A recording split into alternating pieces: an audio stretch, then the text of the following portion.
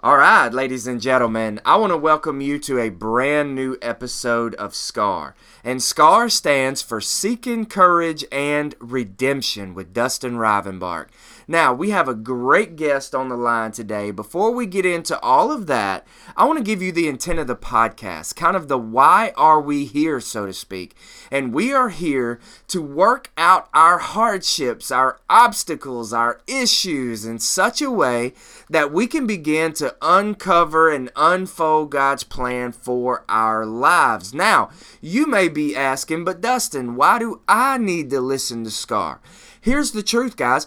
We all have stuff. We all have hardships, obstacles, things that can stack on top of one another, and they can actually change the trajectory of our lives if we allow those hardships to be the driving force. So that is why you need to be listening to SCAR. And with all of that being said, I want to welcome our amazing guest, Mr. Tony Lloyd, to the show. Tony, would you please say hello?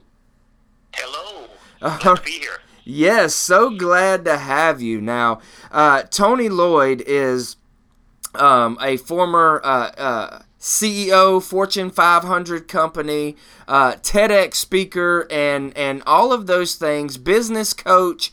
So what I would like to do, Tony, could you start by giving us a little bit of background about what you do, how you got here, so to speak? Well, so that's a wide open lane. Sure. So Dustin, I'll say first of all, thanks for having me here. Yes. I did listen to your first episode, and I appreciate your being vulnerable and sharing the things that you have. Yes. And I'll mention kind of in passing here, and maybe we could circle back to this later. The other day, I heard a guy named Philip McKernan, and he said, "Your genius is buried right next to your greatest wound." Wow. And I thought, wow. Exactly. Wow. You just opened up with a bomb. Yeah. So, you and I both know that, whether you're working with people in the oil field or you're working with people in Fortune 500 companies or startups that I work with today, that the biggest success comes from inner work. It comes from dealing with all that emotional stuff, all the spiritual stuff, all the intellectual stuff, all that stuff is sort of inside, and that's how you move forward. And so, my background, I had a very technical background, 150 years ago. And, actually, I did work in the oil fields. I worked I was in Wichita Falls, Texas, and worked in the oil fields when I was a very young man, so Okay. I'm a little bit familiar. I didn't do the offshore stuff that you did. Yes. And then later I did other things. I had a technical background. I worked in kind of an engineering field. I did consulting in that engineering field. Later that turned into teaching people about the technical stuff that I was working on, which became sort of, train the trainer, learning about how people learn. And my degree is in marketing, so I was doing some work with John Deere, the tractor people, Yes. As a consultant, and they recruited me in. And so that kind of started my process of being in Fortune 500 companies. I was a manager, I was a director, I was eventually a vice president. I worked with companies like John Deere, Medtronic that makes medical devices. I worked with Buffalo Wild Wings. I worked with a lot of companies that, whose brands you would recognize. But about 2014, I kind of hit this point at which I said, okay, I'm really enjoying the work that I'm doing per se. So I was doing leadership development workshops and executive development. I was doing succession planning in different companies. I just did a lot of really fun and interesting stuff. But the values of the companies I was working with, because of the nature, just simply, it's not that they're good, bad, or evil. The nature of business, especially publicly traded companies, is we take care of the shareholder first. So the people who own stocks in the company, they get taken care of first. Yes. Which means all the other stakeholders, so the communities in which we work, the families that depend on the workers that work for us. You know, the planet on which we live. Just all these different other stakeholders. They get second place, and so that began to bother me. I began to think about, you know, is there a way for us to run a company that produces social good or produces environmental benefit or does something good in the world while also making money? Wow. And so I began to explore that. I left my corporate career. I ran into a group at the University of Minnesota, and there's an organization there called ACARA, A-C-A-R-A, ACARA. And what they were doing was they were working with students that were starting businesses, and those businesses had a social mission. And I could give you several examples of that. But, you know, that is called social entrepreneurship. So yes. You make $1, but you also make a difference. You make money, but that money has a mission. It has a meaning. And so, you know, it's as opposed to a nonprofit model in which, you know, like you and I go work our jobs and then we take money out of our pocket and we give it to somebody else in a nonprofit and they go off and do good. Well, what they do is they build good into their business model.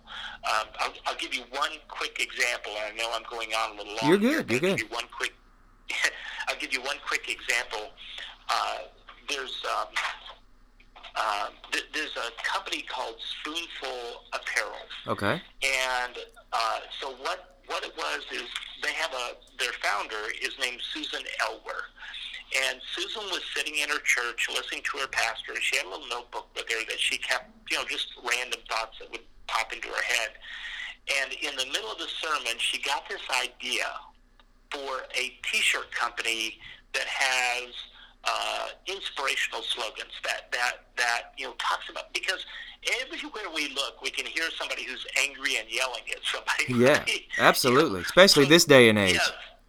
Yeah, so she thought, well, you know what we need? We need more positivity, more inspirational messages in the world. And so people would enjoy wearing T-shirts that don't say Nike on them. They say, you know, be strong and courageous. Love it. And so, you know, and so she had this idea.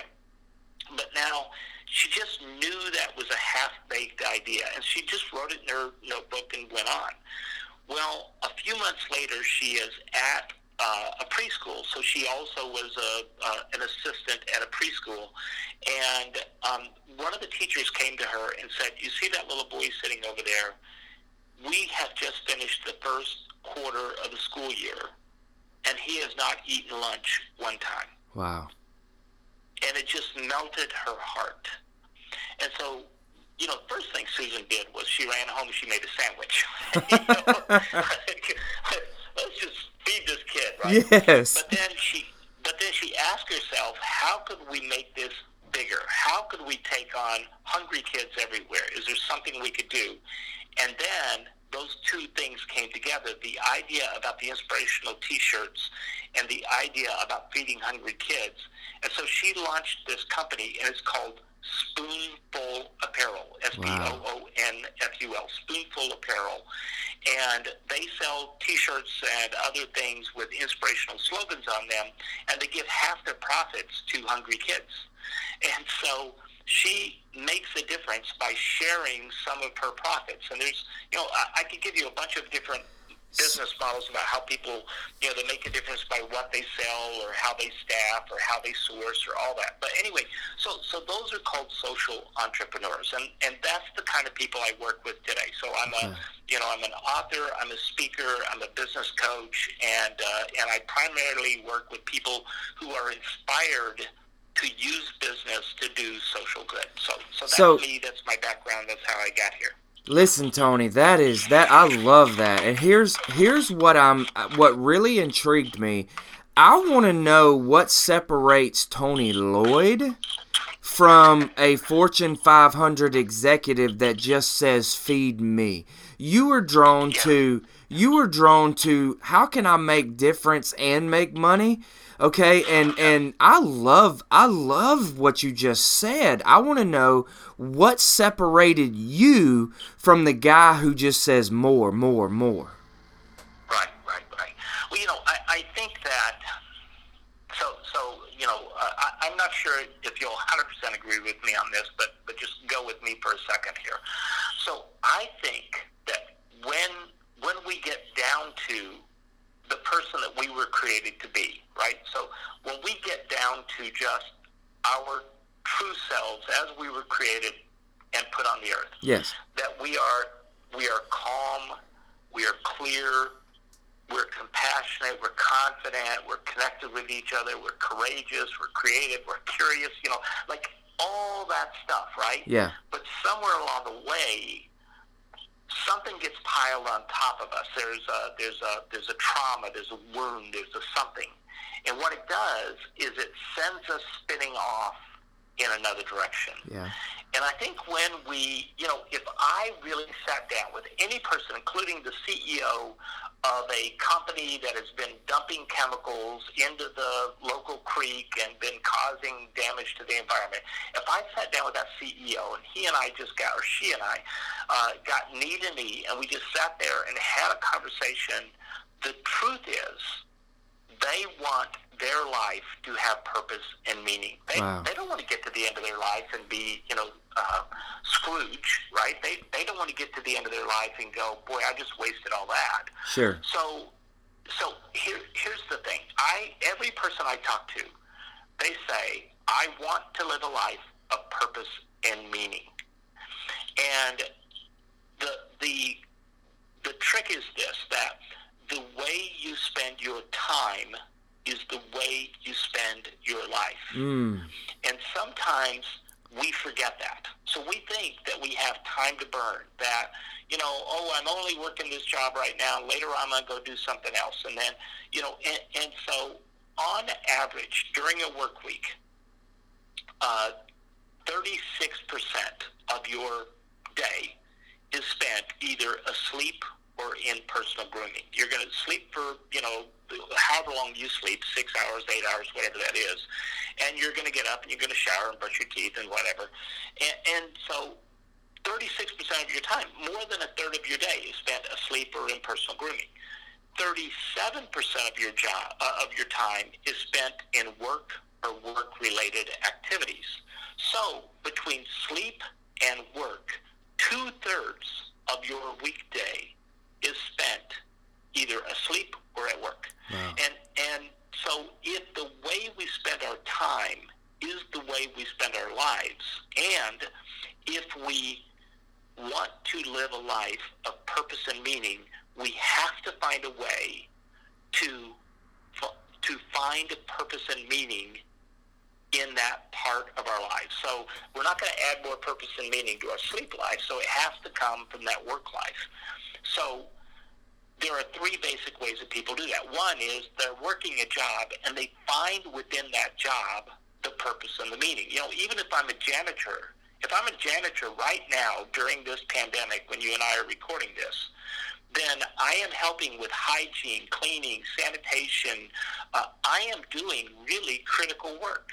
And so if that appeals to me, then I can attach meaning to that kind of work. So The first way is to find meaning in the work you're already doing.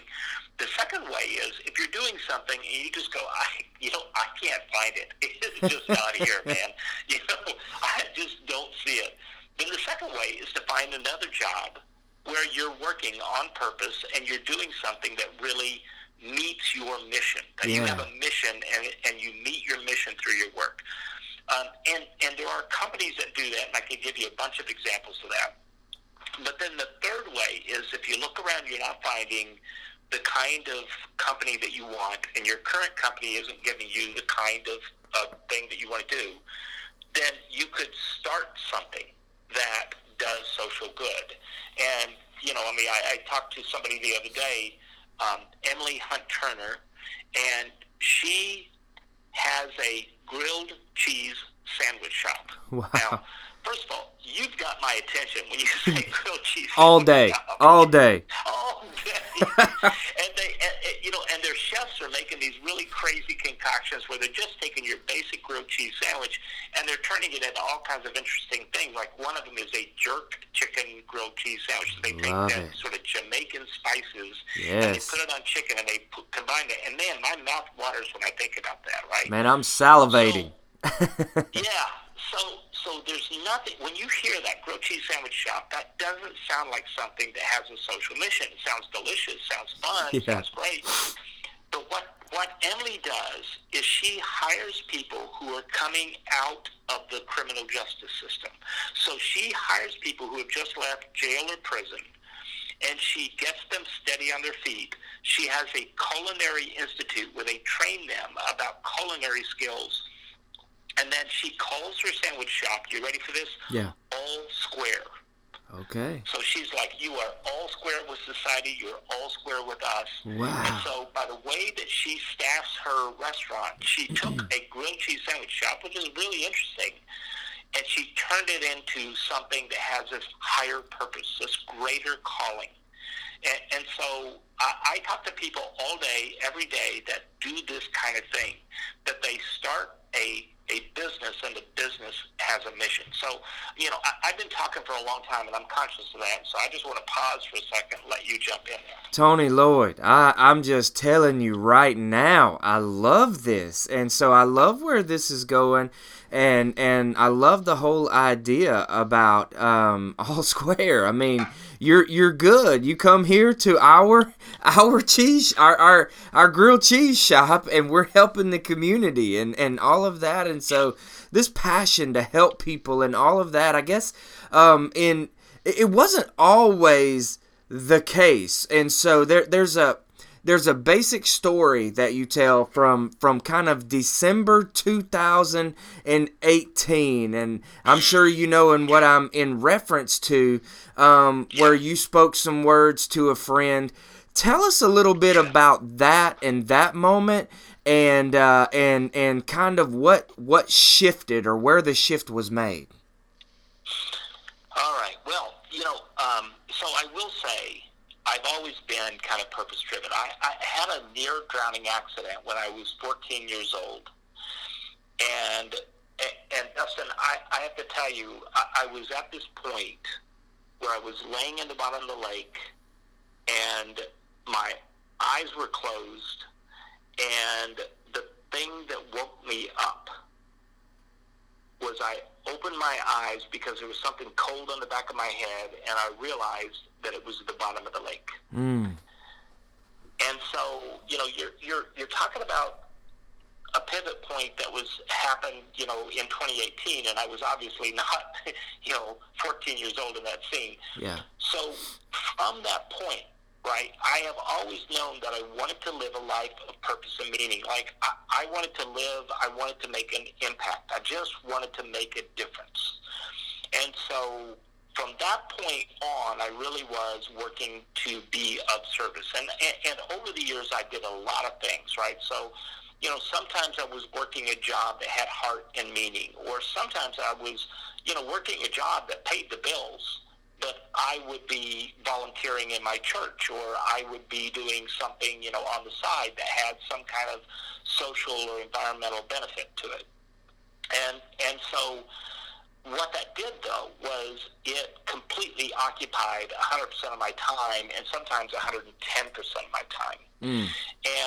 And so you know what it's like, Dustin, when you join, and we're going to go to church here for a second. Let's go. And I'm not picking on churches, Yeah. but I have to tell you, there are times when you come into a church and they see you come in and they go, "Oh, thank heavens!" And now we can just pile on, Right. all the stuff that needs to be done around here. Yes. And if you have a heart for service, you can find yourself overwhelmed by, you can find that you're the guy who sweeps the church after service, and then you drive the bus to pick up the kids for children's church, and by the way, you're the youth minister, Yeah. and while you're at it, you're the guy who mows the lawn, and that you can you can go to service and you can follow that service life to the point where you are no earthly good. And you can become consumed by service. And so, when I was working my Fortune 500 job, I traveled the world. I, at one point somebody asked my wife, she said, where do you live? And she said, well, I live at this address, and he lives at the Schiphol Airport in Amsterdam in the KLM lounge. That's where he lives, Yeah. So I was gone on the airplane so much, that I was constantly working, and I had this sort of 80-plus hour work week that I worked because, we talk about a work week. Well, my work week never ended. Yeah. I had my phone at my side at all times. I was constantly on call. I was constantly working. Over the weekend, I'd be doing projects so I could get ready so that Monday when we come together and my staff would come in, we would hit the ground running. I'd know where they were and how to do it and get them going in the right direction. So, whether you're being in service in a business or you're being in service outside of the business, and if you are a person who has a heart for service, then you can hit this point where you have nothing left to give. Yes. I would suspect that you've been there at least once in your life. Many times. Yes, many times. Yeah. So in December of 2018, the thing that you're talking about is I went to breakfast with a friend of mine, and he was just, he just asked me the question that we probably ask each other 10,000 times. And it's a simple question. It's just, how are you? But, I said right at the top of this that your greatest genius is buried next to your greatest wound. Yes. And so the question is, what's the story that if you told it out loud, you would just lose your stuff? You would just break down. And I think sometimes we hold these things inside. And we, before you can have that breakthrough, you have to have the breakdown. And sometimes we hold these wounds inside, and we feel shame and guilt and anger and rage and whatever else might be there. And we get stuck.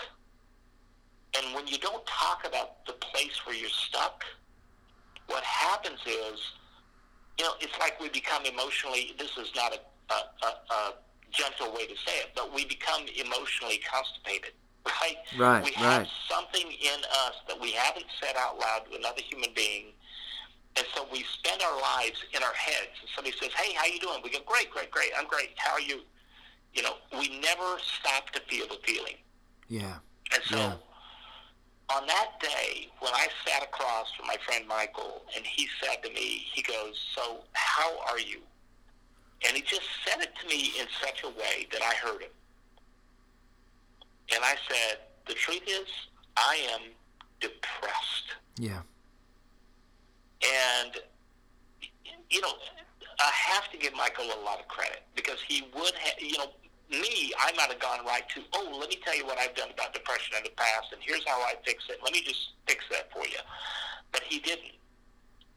He just sat there with me, and he goes, well, what does that look like for you? And the sentence that came out of my mouth in that moment was, I don't want to be alive. Wow, what a shock. Well, I have to tell you, his eyes got about as big as saucers. I'm sure, yeah. And I think my face might have taken on the same look, because I couldn't believe that those words came out of my mouth. It's like, did I really just say that? Like in my heart? Yeah. What? And so was it that you wanted to harm yourself, or what was happening? Yeah, so that is a great question, Dustin. I didn't want to harm myself. I just didn't get the point of it all. Right? So I had left my corporate career at that point 4 years beforehand. I'd been working with these social entrepreneurs. I had a podcast. At one point, I was releasing 3 podcast episodes a week. I had written a book. I had a radio program at one point. And what I had done was I had taken that crazy, overworked life from my Fortune 500 career, and I just simply transplanted it into my own business. Wow. And I was exhausted. And that was really what was happening, was I had gotten so far down physically, emotionally, spiritually, that I just didn't see the point of it all. And what that did, so one of the things that Michael did for me, which I think is just really a kindness, he said, so why do you think you're depressed? Now, isn't that an interesting question? It is.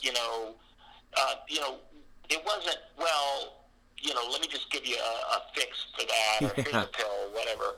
He said, why do you think that is? And so I dug a little bit deeper, and I thought, well, I have, over the years, I've gone up and down in my emotions, and I've been reading about depression a lot, and I've read a lot of, the popular press stuff about depression, and what I thought was, and what I said out loud to him was, well, my brain is broken, and I'm not producing enough serotonin, and and obviously I either need to go get a pill, or maybe I could take some St. John's wort. I heard that's a good herb, and you can take that. It'll help you boost your serotonin, And Michael just, he was really present with me, and he was just very kind and loving. And he said, do you mind if I send you something?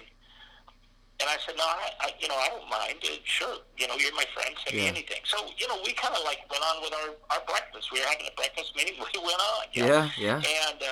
And what he sent me this book is by a guy named Johan Hari, and it's called Lost Connections: Why You Are Depressed and How to Find Hope. Oh, wow. And here's the interesting thing about Johan Hari and what he did.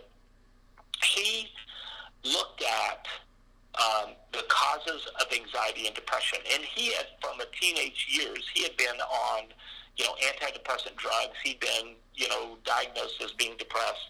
And so he had gone on this quest where he's from the UK, and he literally flew around the world. He flew 40,000 miles, and he sat across the desk from the top experts on anxiety and depression and talked to them to say what causes anxiety and depression. And here's the shocking part. He found that there are 9 reasons why people experience anxiety and depression, but only 2 of them have anything to do with your genes. A lot of people say, well, I have a lot of depression in my family, so it's genetic, that's why I'm depressed, or your brain chemistry. Wow. And so I have been told the story, the reason that you are anxious and depressed is because your brain is broken. You don't have enough serotonin, so your brain chemistry is off balance, and you need to take the pill, and when you take that pill, your brain chemistry will get back into balance. It's going to fix everything. And you'll be okay. It'll fix everything. Take a pill, right? Yeah. So he found that, and his book is called Lost Connections, because he said we are disconnected from. When I talked about that, that Philip McKernan quote about your genius is buried next to your greatest wound, sometimes, we are just simply disconnected from that reality. Mm-hmm. And so, causes of anxiety and depression include connection or a disconnection from meaningful work, or from other people, or from meaningful values. We think that if we get enough likes on Instagram, well, then we're valuable, right? Right. We get disconnected from true values, or sometimes we're disconnected from the trauma in our life. You told the story about your mom and dad and all that you had to go through, and sometimes we don't dig into that thing. We look at it with our heads, and we keep it in that head space where it's nice and unemotional, and we can just look at it and examine it and go, well, isn't that interesting, and walk away from it. But we don't examine it with our hearts. We don't really experience it. Other people are disconnected from status and respect. they go to the paint store and they shake the paint for the customer that stands in line, and they just, next, and somebody comes in and they shake the paint and they hand it off, right? Right. So we're disconnected from sales respect. One of the things that he mentions also is being disconnected from the natural world. And sometimes, if we don't spend a little bit of time outside in nature, it can just sort of be depressing. And right now, during a time when people are social isolating and don't want to get out, that's a big cause of it. And then one more is being disconnected from a sense of hope and a future. So, we feel like we don't have control over our destiny. We feel hopeless. And so it's easy to go there. And so there are 9 different causes of anxiety and depression. But what that did for me, Dustin, was it helped me to realize that if the story was different, if the story wasn't that I am a victim of a broken brain, if the story was that I have a sense of, and the technical term for it is agency, right? So Okay. I am in charge of my own destiny. Yep. That I have some control in this thing. I have a hand on the steering wheel, that I can turn this thing in a different direction. That gave me hope. And so, as you know, and other people may not know, I went through this whole experiment where I did this year of personal bests, and that's a plural. And so, I asked myself, well, if I'm living this miserable life right now, what would my life look like if I was living my best life in my physical, emotional, intellectual, spiritual, social, marriage, parental, vocational, financial, avocational? If I lived my best life in all the areas of my life, what would that look like? And where am I now? Where would I be going, and how do I get there? So, what a great that's what a what I great did in 2019. What a great question. Okay, and so I'm fascinated by the question Michael asked you at lunch, the question of why. Okay, and then that almost gives us, because here's the deal, Tony. We live in a push of a button, fast-paced society that will swallow you whole. All right, if you allow the anxieties, the pressures, and all of the things of this world to mount on your back, and when you find yourself in a spiritual, mental, physical deficit, you are doomed, my friend. And so you can go on in this depression. You can go on in this anxious state forever without ever pinpointing it. And that question of why is like the target, okay, of what is going on. And then you follow that up with what would it look like if. Okay, so I need to know my why. I need to know why I feel this way. I need to know why I'm down. I need to know what has me feeling trapped in this relationship, trapped at this job, all of these things, and then the what would it look like if. And so I've got something to now shift and aim for. I just wanted to make sure that I got those points out, because that is monumental to a life of purpose. So keep going there. Yeah, I would imagine that you yourself and then your listeners, you are the kinds of people who want to be of service. Yes. Right? That you have a sense of mission, a sense of purpose, a sense of meaning, a sense of, I want to, there's an injured world around me and I want to do something about it, right? Yes. And that's usually what happens with people who start these like social businesses I've been talking about, but same thing happens in churches, in nonprofits, and other places, that there's something in the world that breaks your heart, or there's something in the world that inspires you, right? So, I recently got new eyeglasses, and the company that I bought my eyeglasses from is called Warby Parker, W-A-R-B-Y, Warby Parker. And the reason that I picked that company to buy my eyeglasses from is because they partner with a nonprofit that goes around the world, and for every pair of glasses that they sell to people like me who can afford a pair of glasses, they have a mission to go give glasses to somebody in the world that have glasses, that need glasses, that need to be able to do work later in life, and they, their eyesight is failing, and they don't have glasses, or they're a kid who needs corrective lenses. So they're on this mission, buy one, get one. And so, whether people are in a social business or a nonprofit or they're in a church or wherever they're at, that we tend to be people who are either inspired by, the Warby Parkers of the world or somebody else, the All Square, whoever, or we just look at something in the world and our heart is broken. And so that often begins the journey. But here's the thing. I feel like I went through this year of personal best, and I started by just sort of doing a self-assessment on a scale of 1 to 10. Where am I in these three areas I talk about: thrive, connect, contribute. And so I did this self-assessment, and in each of these 10 domains: physical, emotional, intellectual, spiritual, social, marital, parental, vocational, financial, and avocational. So I did this self-assessment. I said, on a scale of 1 to 10, where am I? Right now I'm at a 3. Well, maybe I'm not going to get to a 10, but I need to be to a 7. So I started there because at the end of that year, here's what I learned: that we are put on earth to connect, right? We are social creatures. We were meant to not be alone. We are meant to connect with one another and to contribute.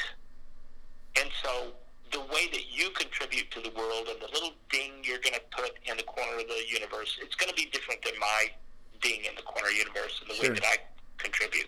But we're all here to contribute something. So we're here to connect and we're here to contribute.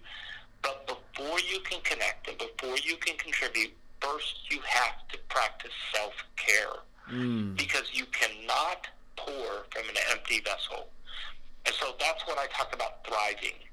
And so in that year, I did this self-assessment at the beginning of the year. I measured everything that could be measured, right? So my physical health was a good example of that because, I can go to the doctor and they can measure my cholesterol, my heart rate, my respiration. I wear a Fitbit kind of watch. It tells me how deep my sleep is and, how much rest I'm getting, how stressed I am, et cetera, et cetera. So physical is pretty easy to measure. Financial, it's pretty easy to measure. But how do you measure your emotional health, your intellectual health, your spiritual health? How do you measure those kinds of things? Great questions. I did this self-assessment at the beginning of the year. I did the self-assessment at the end of the year. And what I found was that by, saying on a scale of 1 to 10, I'm currently at a 3. I want to at least get up to a 7 in this particular area. Maybe I'll get all the way up to a 10. And so my health and my relationships improved tremendously over the year. I could give you some information about that. But the surprising thing, the thing that caught me off guard that I did not know was going to happen was by practicing self-care, my business grew significantly. And I thought, if I take my eye off of the ball for about 10 seconds, this business is going to fall apart and nothing's going to happen. And instead, it grew. Because people were attracted to me. They could see that I was thriving. They could see that I was healthy. They could see that I was living a life that they wanted to live. And they were attracted to that. And so because of that, I was able to be a better service. So, thriving in life has to come before we connect and contribute. That is a beautiful, beautiful response. And so what did it look like for you, Tony, when you sat back and said, what would my life look like if I was thriving? What conclusion did you come up with? Well, I found that, we sometimes think about the idea of being overweight, and we picture this morbidly obese person. But the truth is, at the time when this happened, at 2018, I had just turned 60 years old. And at the age of 60, I wasn't morbidly obese. I mean, most people would look at me and go, yeah, he's 60, he's got a little belly, whatever. That's the way it works. But I was a little overweight.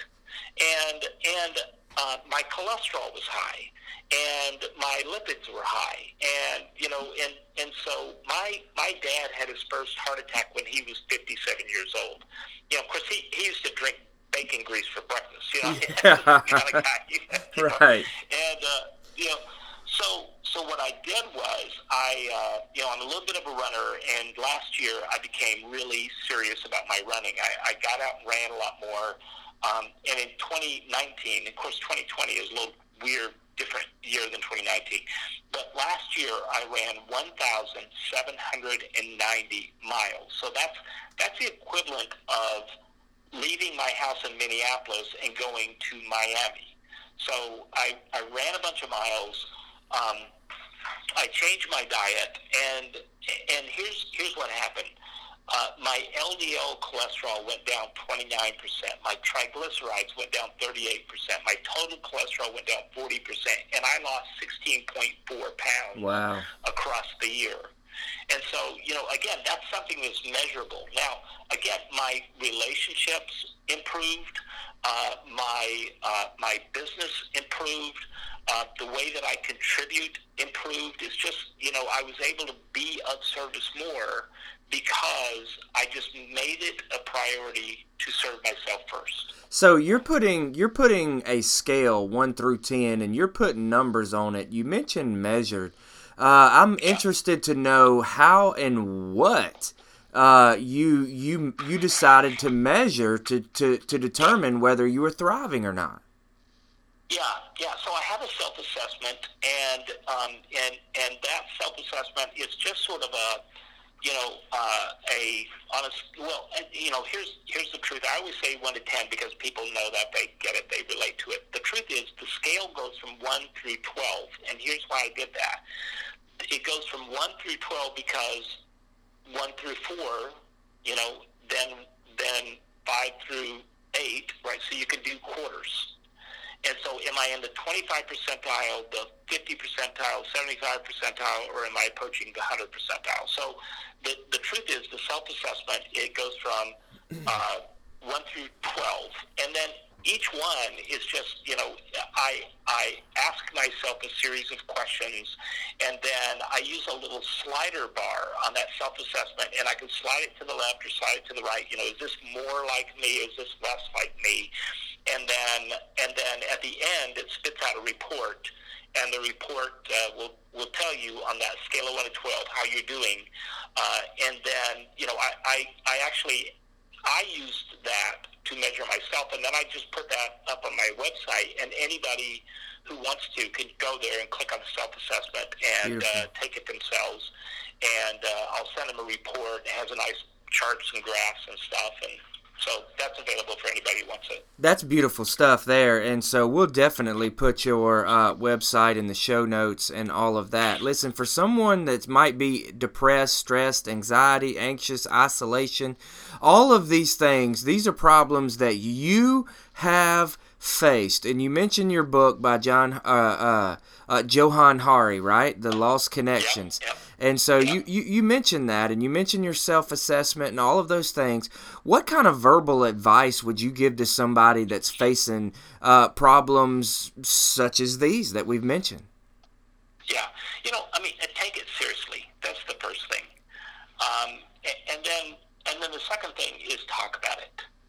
I had my friend Michael, and I was able to say that to him, and he made this suggestion, and I went off on a self-quest. But I'm very self-directed, right? But the truth is, and I don't talk about this a lot publicly, I've been in counseling for years. I first went to a counselor in 1992. That's probably before you were born. And I've been in counseling most of the time from then until now. So find someone that you can trust, that you can have those conversations with, where you can talk about those things. Going back to the idea from Philip McKernan, about your genius is buried next to your greatest wound. 90% of success is inner work. And so what is that story that if you told it out loud, if you told somebody, if you confessed this thing to them, that you would just lose your stuff? And find somebody and have that conversation. Now, there are people who do have an imbalance of brain chemistry. They do need medication. I am not telling anyone to flush your pills and walk away and just go Absolutely about your life, So I'm not giving that advice. But what I am saying is that that look at it holistically. Look at it not just that one thing, not just is my brain chemistry out of balance. Take a look at what you have control of in your own life and make a decision. So measure yourself against it, get yourself a plan, get some help, talk to people about it, and you're well on your way. Wow, I love this. And a lot of it, Tony, sounds so basic, but it's so huge and it's so pivotal. And this is stuff that we need to be hearing and just have it confirmed in our spirit that there is hope out there. And you know, and there's hope. I want to encourage our listeners today that there's hope. There's hope in Jesus Christ. There's hope in humanity. There's hope in relationships and friendships and all of that. And so reach out. Let's talk to someone. Let's do it today. Let's not waste any more time. Now, for our listeners, Tony, how can they find out more about you? Any books or anything? Where can they go to find out more about Tony Lloyd? Yeah, so my last name is spelled with one L, and that's the only tricky bit. Most people, when they spell Lloyd, they spell it with two L's, but my family is a bunch of weirdos. So we only spell it with one L. So if you just look for Tony Lloyd, TonyLoyd, you can find me at TonyLloyd.com, or if you just Google my name, you're going to find me all over the internet. As long as you spell my last name with one L. Now, if people go to my website, I have a book, and it's called Crazy Good Advice, 10 Lessons Learned from 150 Social Entrepreneurs. And there's a big green button right on the front of the website. When you land there, you can download an electronic copy of that book for free. Now, if you want to go buy a Kindle version on Amazon, or you want to get a paperback, it's going to cost you, I don't know, $14.95, depending on the version, or maybe $19.95. And you can get it there. It's available if you want to go do that. But if you just want a PDF or an EPUB version of it, you can go to my website, TonyLloyd.com, big green button right on the front. Crazy Good Advice, 10 Lessons Learned from 150 Leading Social Entrepreneurs. It's really full of stories, like I was telling a while ago about, All Square, or about Spoonful Apparel. It's full of stories like that, and it's well illustrated. It's a lot of fun. It's a pretty light read, so I think people would enjoy it. Fantastic, and I'm going to be getting that. I love the idea of Crazy Good Advice. And so there you have it, ladies and gentlemen. Tony Lloyd at TonyLloyd.com. Make sure you go pick up the book and all of those things. Tony, I have certainly appreciated your time and your wisdom, buddy.